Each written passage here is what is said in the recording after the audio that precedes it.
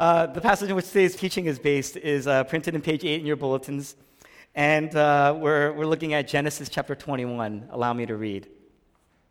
Now the Lord was gracious to Sarah as he had said, and the Lord did for Sarah what he had promised. Sarah became pregnant and bore a son to Abraham in his old age, at the very time God had promised him.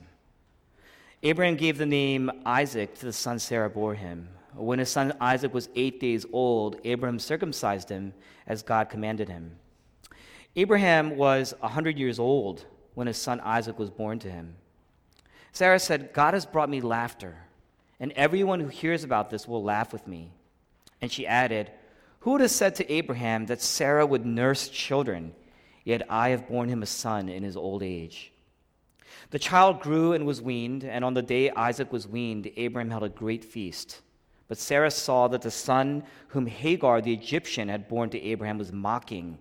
And she said to Abraham, get rid of that slave woman and her son, for that slave woman's son will never share in the inheritance with my son Isaac.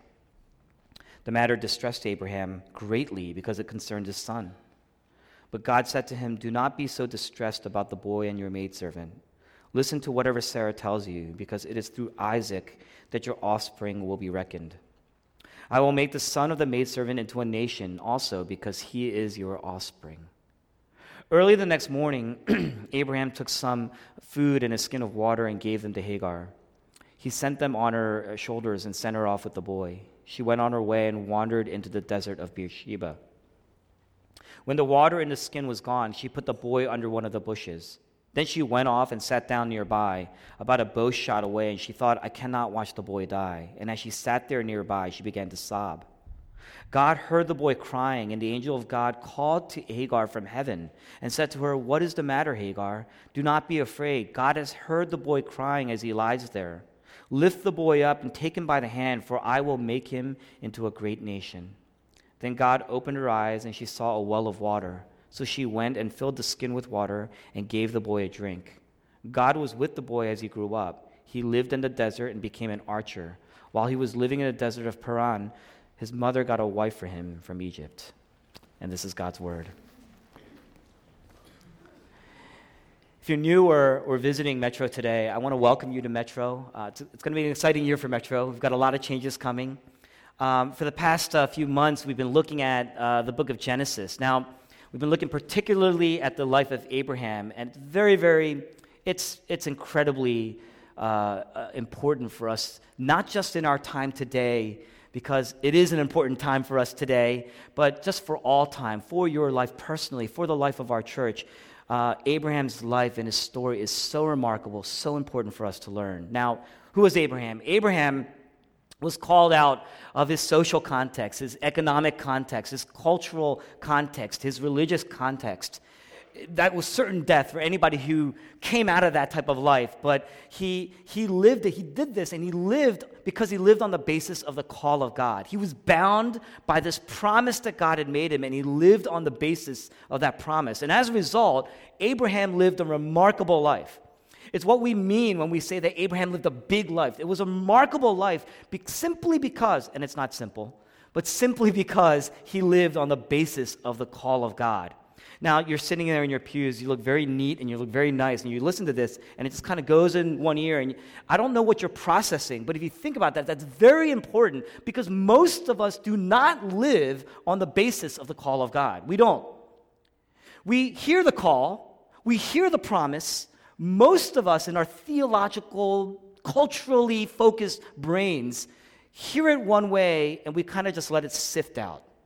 That's how we live. If you're honest with yourself, that's how we live. But in reality, Abraham lived a big life because he lived on the basis of that promise. Not because of what he knew, not just because he applied it once in a while, right?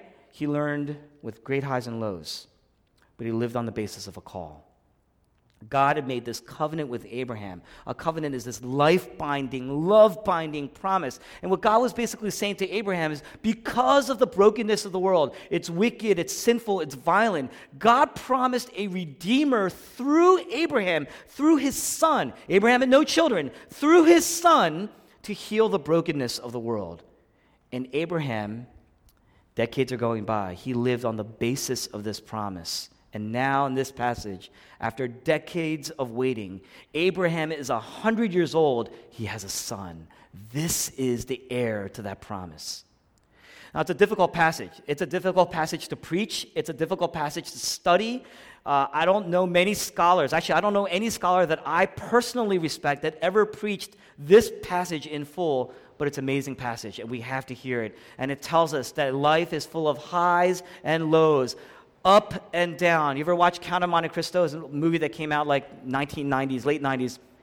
And one of the passages, if you read the book, you know, what does he say? Life is a storm, my friend. You will bask in the sunlight one moment, then be shattered on the rocks in the next. How do you endure that? How do you persevere through that? Very simple. There are 3 lessons, 3 sons. The first son, the second son, the third son. And each of these sons are going to tell us or teach us how to experience God and how to endure the triumphs and the trials of our lives. The first son, we're going to look at the first son. The first son teaches us that God is trustworthy, verses 1 and 2. 3 times in verses 1 and 2, we see God's promise being referenced. He did this as it was promised. And the result is what? Deep, abounding joy. A lot of us are running away from God's promise. A lot of us are running away from God's call, right? You're called to do a certain thing. You're called to live a certain way. And a lot of us, because we don't trust God, we run away from that. And then we wonder why we're so anxious. We wonder why we're depressed. We wonder why we're miserable. What does this teach us? God's promise, God's word is dependable. It's real and it's dependable. Right now, God is doing 1,000 things, 10,000 things for His glory and for your good, for your greater joy.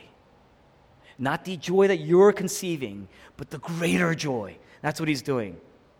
The worst way that you can apply this text then, what I just said, is you got to trust God then. That's what you're taught in Sunday school, right? You got to trust God like Abraham trusted God. You got to trust God the way Sarah trusted God. You don't want to apply the text this way. Why? Because look at Sarah's trust. Did she trust God? Her trust was horrible. Her faith was horrible. You see? Here, she's joyful. She's laughing. But it wasn't the first time Sarah laughed. Just a few weeks ago, we looked at chapter 18. God promises Sarah a son, and Sarah laughs. But it was a bitter laughter. It was a bitter laughter. It was full of self-loathing. There was mocking in her laughter. And she was laughing in God's face, you see. She says, I'm all used up. I'm worn out. I'm run through. Sarah was around 90 years old at the time. She was barren. She had no children. In the Old Testament, to be barren, I mean, by the time you get to that age, you're not going to have children, right? At that age, she's barren. To be barren in the Old Testament meant you were abandoned. She was betrayed in some ways by Abraham, sometimes because of her own doing, her own decision-making on many levels. She had reasons to feel abandoned. But here, she now is holding her son, her own son, Isaac, the son of laughter. That's the meaning of Isaac.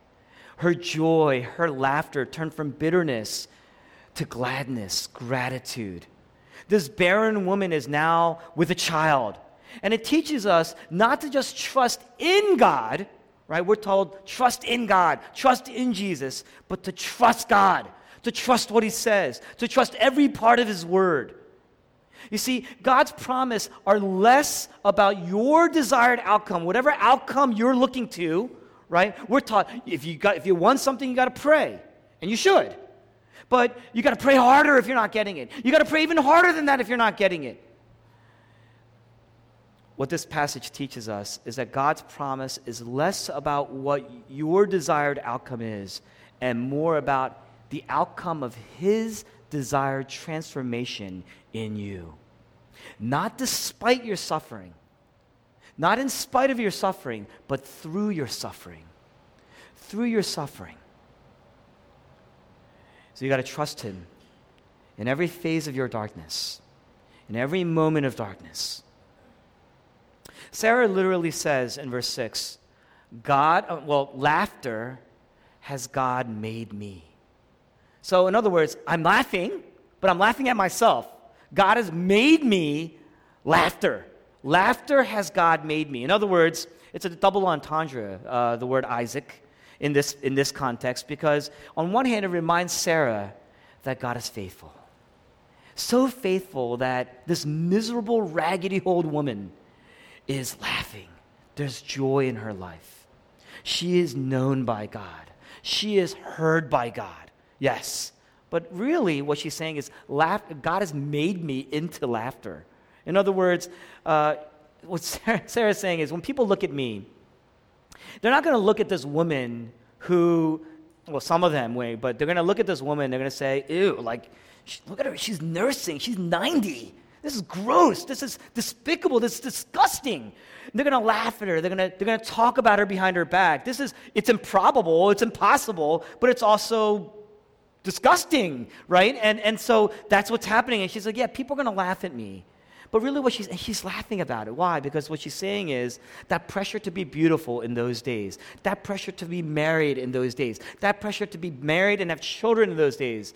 By the way, we're not too different today, right? Women experience the same pressures today. So don't say that the ancient times were primitive or old or were far past, because with all the technology and education and empowerment, we're still stuck on the same stuff, aren't we? And yet, Sarah has broken out of that, and there's freedom. She says, I'm free from these societal pressures, and it's given me nothing but joy. Verse 7, imagine Sarah, 90 years old, nursing. She's saying, they're going to laugh at me, and I don't care, because I know that this child that I'm holding represents the promise of God in my life. That's what she's saying. She's holding the son of promise. It's greater than my current circumstances. It's supernatural. I'm loved by God. I'm known by God. God's faithfulness is personal to me. Now, the difference between religion and a life that's been transformed by grace. You need to hear this, because if you grew up in this cultural context, then religion is big in our lives, more so than life transformation by the gospel. Religion says, I got to obey God in order to be loved by God. That's religion. If you do live like that, you're always wondering, does God really hear me because I just messed up? Does God really love me because my week was terrible? There's this insecurity that gives birth to what? Impatience when you pray. Because you're not sure. Is he just not going to hear me? Does he not care? It's going to lead to anxiety. It's going to lead to anger. It's going to lead to depression. There's going to be this bitter laugh. But if your life has been transformed by grace, by the grace of God, by the gospel, you're going to experience God's faithfulness firsthand in your life. It's going to be personal in your life. God, for some reason, and I don't know the reason, came down and chose me and reached out to me and brought me near and heard me. My deepest cry, the soulful cries, the deepest longing has been fulfilled in Jesus. And he reached out to me and he brought me in. And I don't deserve it. I don't deserve his love. I don't deserve his forgiveness, because I had a rough week and I had a rough morning and I had a rough year. I didn't earn this. I couldn't earn this. And yet now I'm just receiving this. It's a gift. What's the result of that gift? What's the result of any gift? If it's a gift that's given by such a giver that you love, what is the result of that gift? There's joy, and there's gratitude, and there's celebration. Now, whether you live a life of religion or a life in the gospel, you're going to experience the same trials. There's the same waiting at times. There's the same suffering at times. But God has birthed joy through the suffering. A lot of times in our immediate, we want results today, right? We want results yesterday, right? And in that type of life, we're constantly trying to pray against suffering and away from suffering. So when suffering comes, we just want relief. We just want immediate comfort. But here, decades have gone by. God has birthed the joy through the suffering in a way that made the suffering necessary. It's almost like suffering is a special ingredient, that one missing ingredient that brings out all the flavor of the joy. Now, don't get me wrong. Suffering is terrible. I've seen people growing up that almost pray for suffering as if that's a godly thing, and it's not. It's not suffering is a result of the brokenness of the world, the wickedness of sin in general that has come into the world because of our sin, and because of that there's suffering. There's no suffering in heaven, you see? And so it's not that suffering is good. The Apostle Paul says God works for the good in our suffering. You know, heaven would not be as special. Heaven would be deficient without your suffering today. Disciples, Thomas says, I don't believe that Jesus resurrected from the dead. Unless I see him, unless I touch the scars, right? Where the wounds, where the nails were on his hands and his feet, I will not believe. And then Jesus appears. And you know, Mary didn't recognize Jesus. Mary, beloved Mary, who was looking for Jesus, came to the tomb. The tomb was empty. Mary didn't recognize Jesus. How did she finally recognize him? It was through his scars. It was Thomas recognized through his scars. Mary didn't recognize. Jesus had to call her out by name. That's how she recognized him, right? Heaven would be more deficient without our suffering. Why? Because without suffering today, without suffering that you go through, without the scars that you experience sometimes, there would be no such thing in heaven as courage. There's no such thing as courage without suffering. There's no such thing as triumph through the suffering without the suffering. You see? There was no such thing as sacrifice or patience or peace or this kind of joy. In fact, if you look at the fruit of the Spirit in Galatians, none of those things would be brought out the way they do unless you go through suffering. And so you need trial. We need the fire sometimes. Sometimes you're praying and praying and praying. You need to wait sometimes. We do suffer sometimes. Listen to the Word of God. Listen to His promise. Remember the promise. The Bible speaks a lot more calling people to remember your Creator. Remember God's faithfulness, because we so easily forget. And so look to the Word of God. Study the Word of God. God's Word is dependable. You can believe His Word. You can trust Him at His Word. Trust and obey, for there's no other way to be happy in Jesus, but to trust and obey. Abraham, verses 3-4, he names the boy, circumcises Isaac in 8 days as he was told to do. He obeys. What's he doing? I mean, he's going to bring harm to his son. He's literally cutting his son at 8 days after he was born. Nowadays, we're coddling our children. We're going to protect our children with our lives. We don't want any type of harm to come near our child. And yet, Abraham, 8 days in, such an unconventional thing that God is asking him to do, and yet he does it. He's tearing the flesh off this child 8 days after he's born. He's surrendering. There's this personal relationship with God. He sees what God has done, and it leads him to trust. You know, how do you trust somebody at His Word? Why is it so important to trust Him at His Word? You know, they say, you know, this is what so-and-so said. You say, no way. No, he really said that. No way. Get out of here. There's no way. He wouldn't say that. He wouldn't do that. He's my best friend. I got to hear it straight from him. I need to look into his eyes. I need him to tell me. The psalmist says, your word is better than life.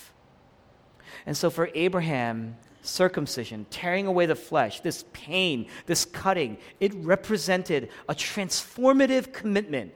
I trust and I will obey. They go hand in hand. Do you trust? Then you got to obey. You see, it comes hand in hand. You love somebody, you trust that person, you're going to want to do certain things for that person. That's what it did. You're going to want to sacrifice. You hear stories of spouses for decades tending to their spouse. They're dying, they're ill, they're sick, they're lying in bed. There's no joy that person intrinsically, there's no joy that they're bringing actively, but there's this intrinsic joy of serving the one you love, you see. You're going to hurt then. You're going to sacrifice then, but you're committed. And so what Abraham is saying is, the whole act of circumcision is what? If I don't live according to God's word, may I be cut off. It's our covenantal response. That's what he's saying. May I be cut off if I don't live according to his. Remember what happened? Genesis 15, God blazed through between the two halves, cut all those animals. Why did he go through that?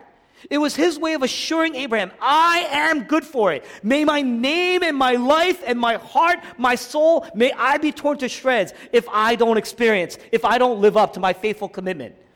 And so now Abraham, 8 days in, his son, his prize, his joy, he cuts his son. There's blood everywhere. What is he saying? May I live in accordance with your word, or may I be cut off. You are good for it, and I trust you. I will be good for it. A relationship with God is life-changing. It's life-binding. But there's joy underlying all of it. At the end of Deuteronomy, Moses is dying. The whole book, Moses is dying, and he's really recounting the law so that as he hands off leadership to the next generation, they will follow the law. And the whole book is really his summary counsel in recounting the law and faithfulness and love of God. And mainly what he's saying is, listen to God's law, believe what he's saying, and obey. That's what he's saying. That's the first son. God is trustworthy, okay? Now, the second son teaches us that God hears us. See, in those ancient times, infant mortality, the rate of infant mortality was so high. It was very, very high in those days. And so you weaned the child as long as you could. In fact, in most cases, you didn't even name your child until the child was around a year old. And so by the time he's around 3, the child, you're pretty confident that he's healthy and strong. And so that weaning period of about 3 years is over. And you ended it with a big feast, a celebration. That's what's going on here. There's this big feast in verse 8. By now, Ishmael, which was actually Abraham's first son, not born through Sarah, but born through his maidservant, Hagar, Ishmael's in his teens. About a decade has passed since Ishmael's born. And Sarah notices that during this feast, basically this feast is for Isaac, Ishmael is kind of on the side mocking Isaac. Verse 9, right? That's what's going on. And it's an interesting word. The author uses the word mocking here in this intense form. Literally what he's saying is, Isaac is the son of laughter, right? That's what it means. That Ishmael was Isaacing Isaac, right? Ishmael is the author is saying he's literally taking Isaac, who was meant to bring joy and joy filling the household, and yet Ishmael, right, is taking that and twisting that joy and turning it back into bitterness. There's this bitter laughter, this mocking laughter.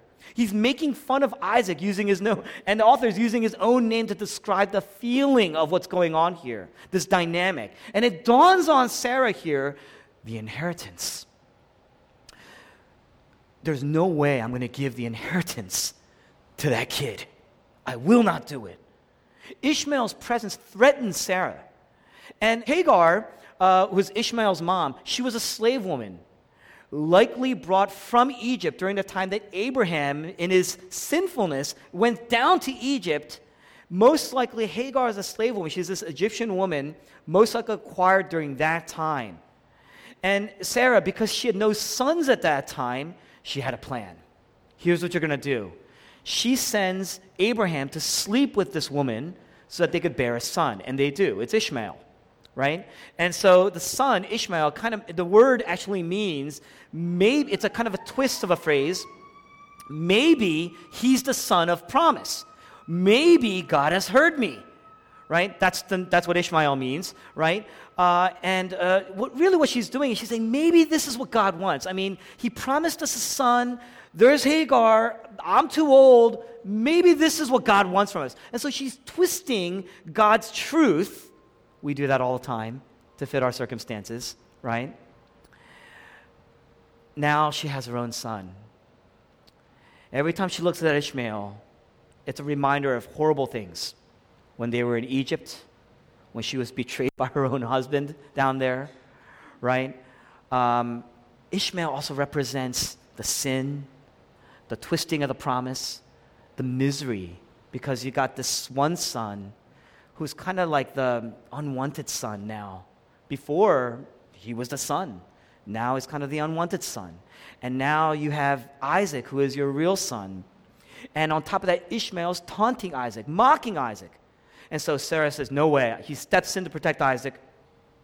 And she says to Abraham, I want you to send Hagar and Ishmael away. Now, you got to look at the language. She's so upset. She doesn't say, I want you to send Hagar and Ishmael away. They lived together a decade, right? She says, I want you to send that woman, that slave, and that slave's son away.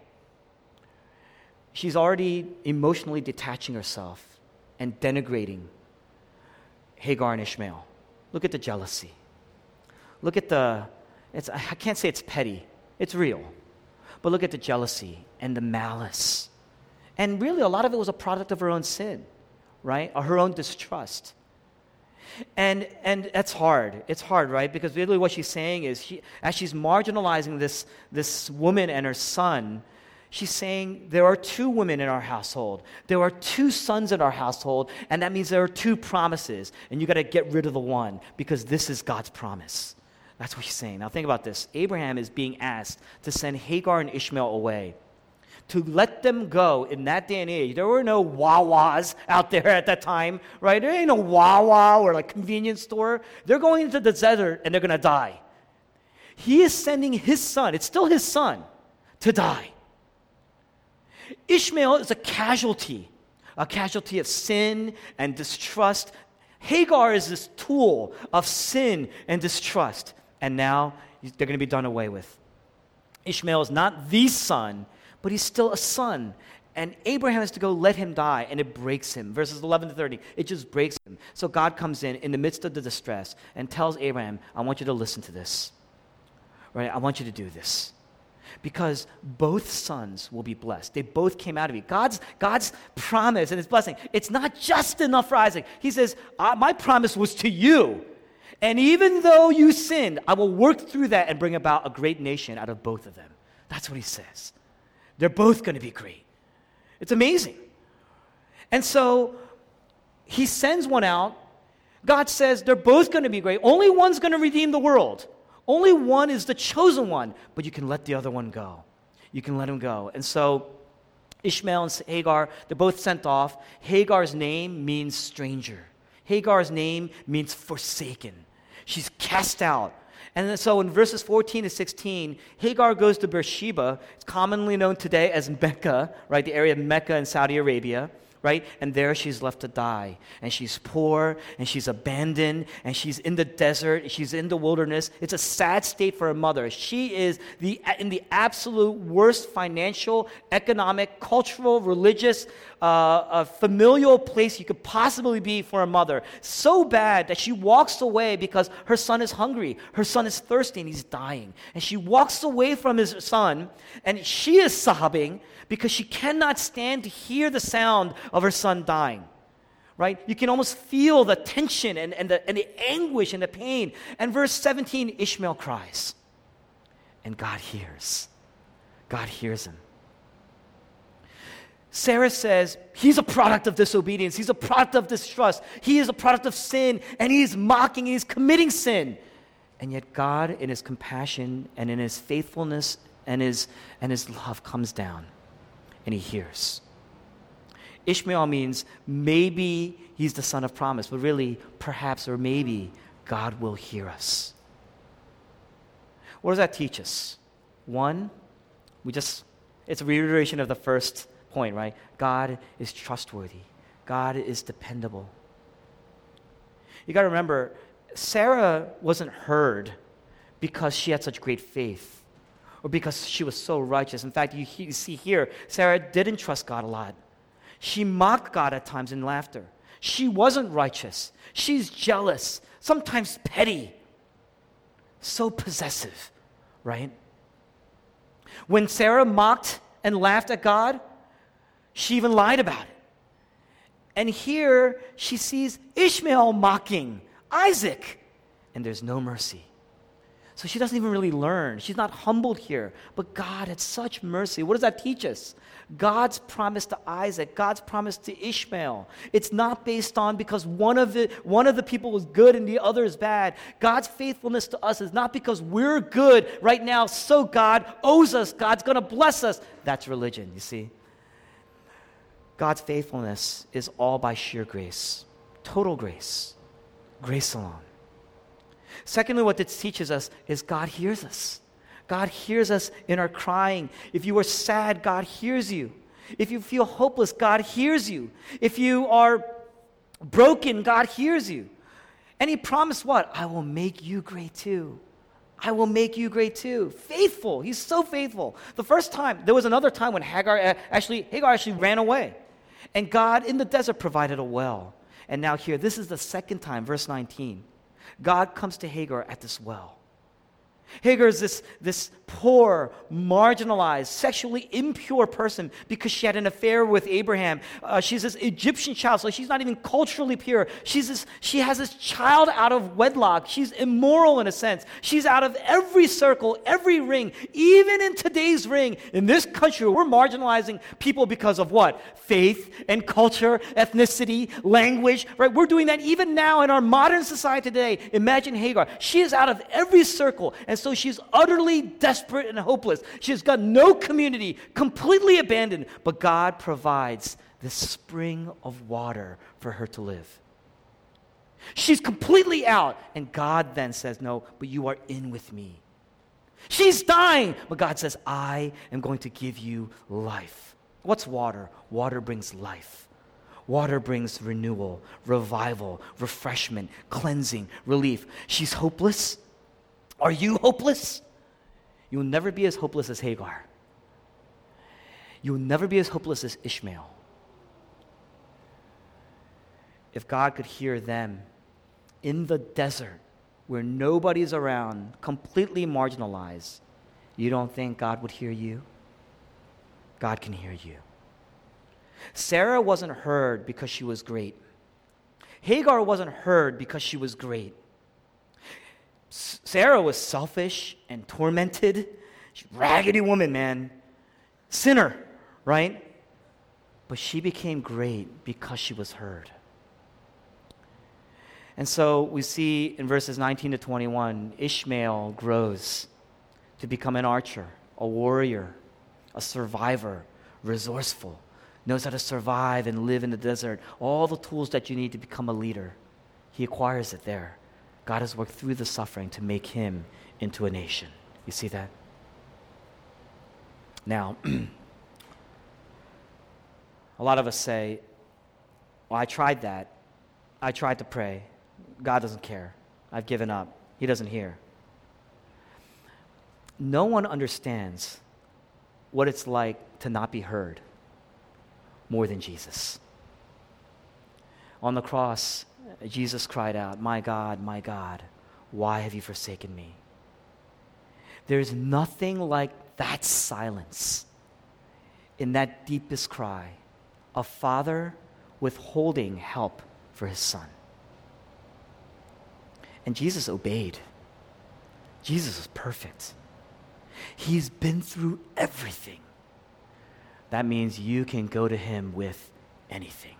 Cry out to him. Trust him at his word. Go to him in prayer. The only prerequisite is that you are broken, that you are weak, that you acknowledge how helpless you are. There's this type of weakness that's going to make you bitter and weepy because you're so focused on the circumstance and you want relief, and God's not giving you relief. But then there's this type of weakness that comes out of that brings you to see that there are greater and deeper things that you need to be praying for, because you realize that some things are so broken, some things are so out of sorts, you are so broken that it's not, you may want relief, you may need relief, but actually you need something even greater than that circumstance. And it's that type of brokenness. You got to get to that place to prime you to really experience God. We all need that. How do you get it? How do you get there? You got to look at the third son. First son teaches us what it means to trust. Second son teaches us we need to cry out and pray. Third son teaches us why you would or how you would do that in the first place. And so in Galatians chapter 4, the Apostle Paul says there's no miracle at the time of Ishmael. At the birth of Ishmael, Ishmael's birth was a natural birth, right? Ishmael's birth was born out of sin and disobedience, distrust. The miracle was the birth of Isaac. That was the supernatural birth. And Paul says Christians are like the children of that miracle. We, the church, are the children of that free woman, sinful, raggedy, nasty, really mean, right? And yet we are the children of that free woman because it was based on the promise of God, right? We're not children because of anything we've done, anything we've earned, because of our obedience, right? If you did it, if you got the miracle because you obeyed or because of something you did, then that's not a miracle, right? You earned it. It was owed to you. It's why the gospel is more important than rules, above rules. It doesn't mean the rules are not important. The gospel is above. It transcends even your own obedience, right? Because it doesn't rest on your obedience. It rests on Jesus' obedience. Jesus' obedience all the way to the cross. That's the ultimate miracle. The gospel is about new life in Jesus because he is the ultimate son of the promise. He's going to bring ultimate joy to all of his children, all of his descendants, laughter to the whole world. He's going to restore it. And so the gospel really is about, what the Apostle Paul says is, Hagar, Ishmael, and Isaac are really about the old life and the new life. What does that mean? Hagar is a slave. And so if you're born from a slave, you're a slave, right? And so you're born into it, and you're helpless, and you're bound. That law, sin, the oppression of sin, it rules you. And so religion is like doing time. Religion is like slavery. You're trying to work your way back in, right? That's what's going on. You're working your way out of guilt. You're working your way into repentance. There's this labor and the work and the disappointment and the sadness. And the result is what? There's a bitterness and a mockery. Now, you may say, well, I'm not religious. I'm actually pretty free. Really? Try to be perfect for 1 week on your own. You can't. Try to be perfect for 1 day on your own. There's this thing that I learned, like I was a class I took in seminary. They were talking about, it's called the tongue assignment. Try not to, I'm just going to kind of summarize it. Try not to say anything bad about anybody. Try not to curse anybody. Try not to lie about anything. Try not to take credit for yourself. Try even just those 4 things for an entire week on your own. Even when you're conscious and aware, you can't help it, let alone what you're thinking, let alone what you're intending. You see that? There's laughter. There's a bitter laughter. There's a mockery. You tend to look at other people who are failing, right? You say, well, I'm not like that. I'm like this, right? And we tend to look down on other people. There's a mockery. There's a bitterness, right? If you even try to do that on your own. Because even if you're not a religious person, you are still a slave to something. The Bible says we were made to worship. But ever since the Garden of Eden, when man said, I will not trust God, I don't think God is for me. God's withholding this fruit from me. Maybe he's not really for me, right? So I'm not going to obey. I'm going to listen to someone else. I'm not going to listen to God's word. I'm not going to go to God. And so ever since Adam sinned, in our heart, because of our sin, there's this God-sized hole that oftentimes develops, and you're constantly looking to fill this hole with acceptance and beauty and love and wealth, all these kind of things, and you're constantly working to earn it. You're constantly working and laboring and sweating and crying and suffering because of it, and you're desperate for acceptance and beauty and wealth and love. You're slaves. That's what the Apostle Paul's saying. But the new life, he says, you got to kick that out of the house. You got to get it out. The new life is supernatural. It's born through God, through Jesus alone, through grace alone. And so that means you need to let the slave go. You're free. That's the end of torment. That's the end of your misery. Like Abraham, it's going to be painful. You ever try to live a certain way all your life and you realize now because of a greater love, you got to let it go? That is hard. It is impossible without the gospel. But because there's 2 things living in your house, 2 women, 2 children, 2 promises. This is the son of the promise. Follow the son. Let the other son go. Otherwise, there's no misery like the misery of living with both in the same house. That's what he's saying. How do you let it go? How do you let that go? Jesus Christ is that third son. He is the greater Isaac, God's only son, God's son, the ultimate son of promise. In John chapter 4, Jesus meets at a well, in the heat, a woman, a Samaritan woman. And this Samaritan woman is outcast. She's out of every circle. And it's a whole other sermon. But Jesus offers her something even more important than water. We need water to survive. Hagar is dying. She came for water. Jesus basically says, I'm going to offer you something more important than water.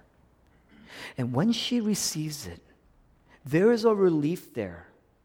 She runs back to the town that laughed at her, that poked fun at her, that mocked her. And like Sarah, she says, I'm free. I'm going to go back and tell them who I just met. There's freedom there. Sarah says, when people look at me, when they look at Isaac, they're going to laugh. And Ishmael, that's exactly what he did. He mocked. He laughed. In Luke chapter 23, Jesus is on the cross. And people looked at him and said, yeah, you're the king? Is that who you are?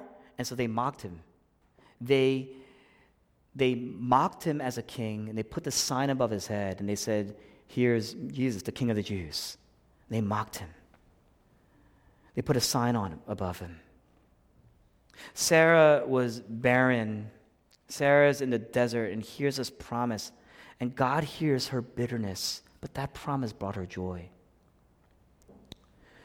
When Ishmael and Hagar were in the desert, they're crying out. God hears them in the desert, and that promise brought relief.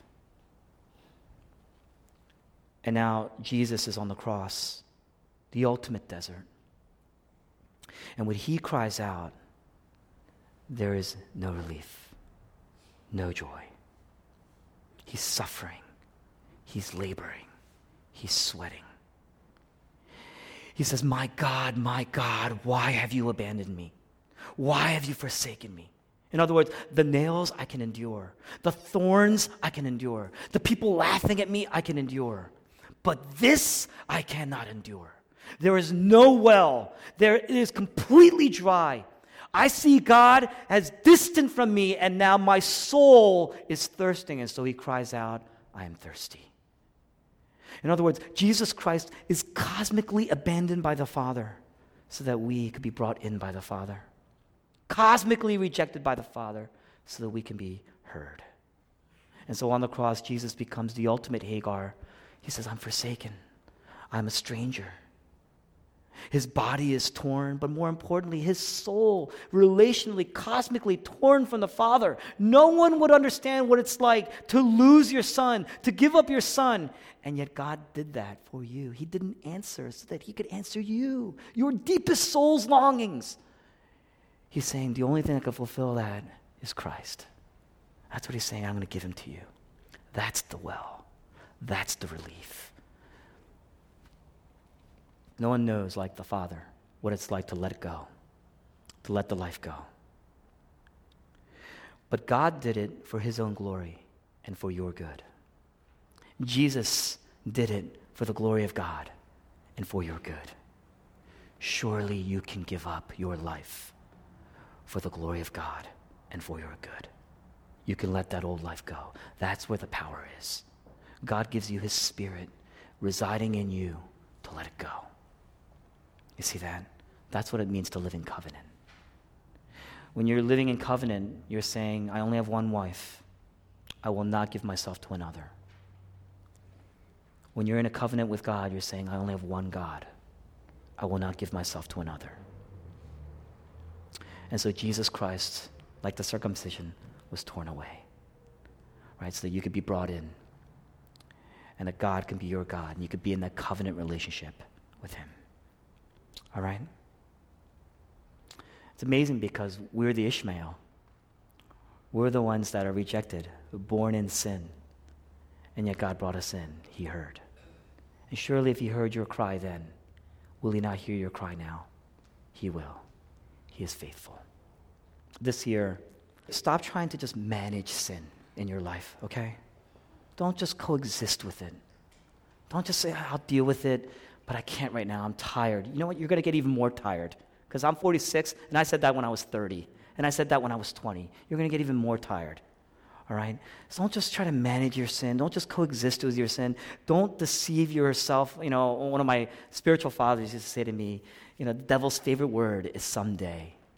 You know, someday I'll give my life to the Lord. Someday I'll do these things. Okay? That's, if you deceive yourself, you're just going to justify your sin. It's going to lead to misery. Find relief in the deep well of living water that is Christ. Okay? Will you do that as we head into the new year? Let's pray.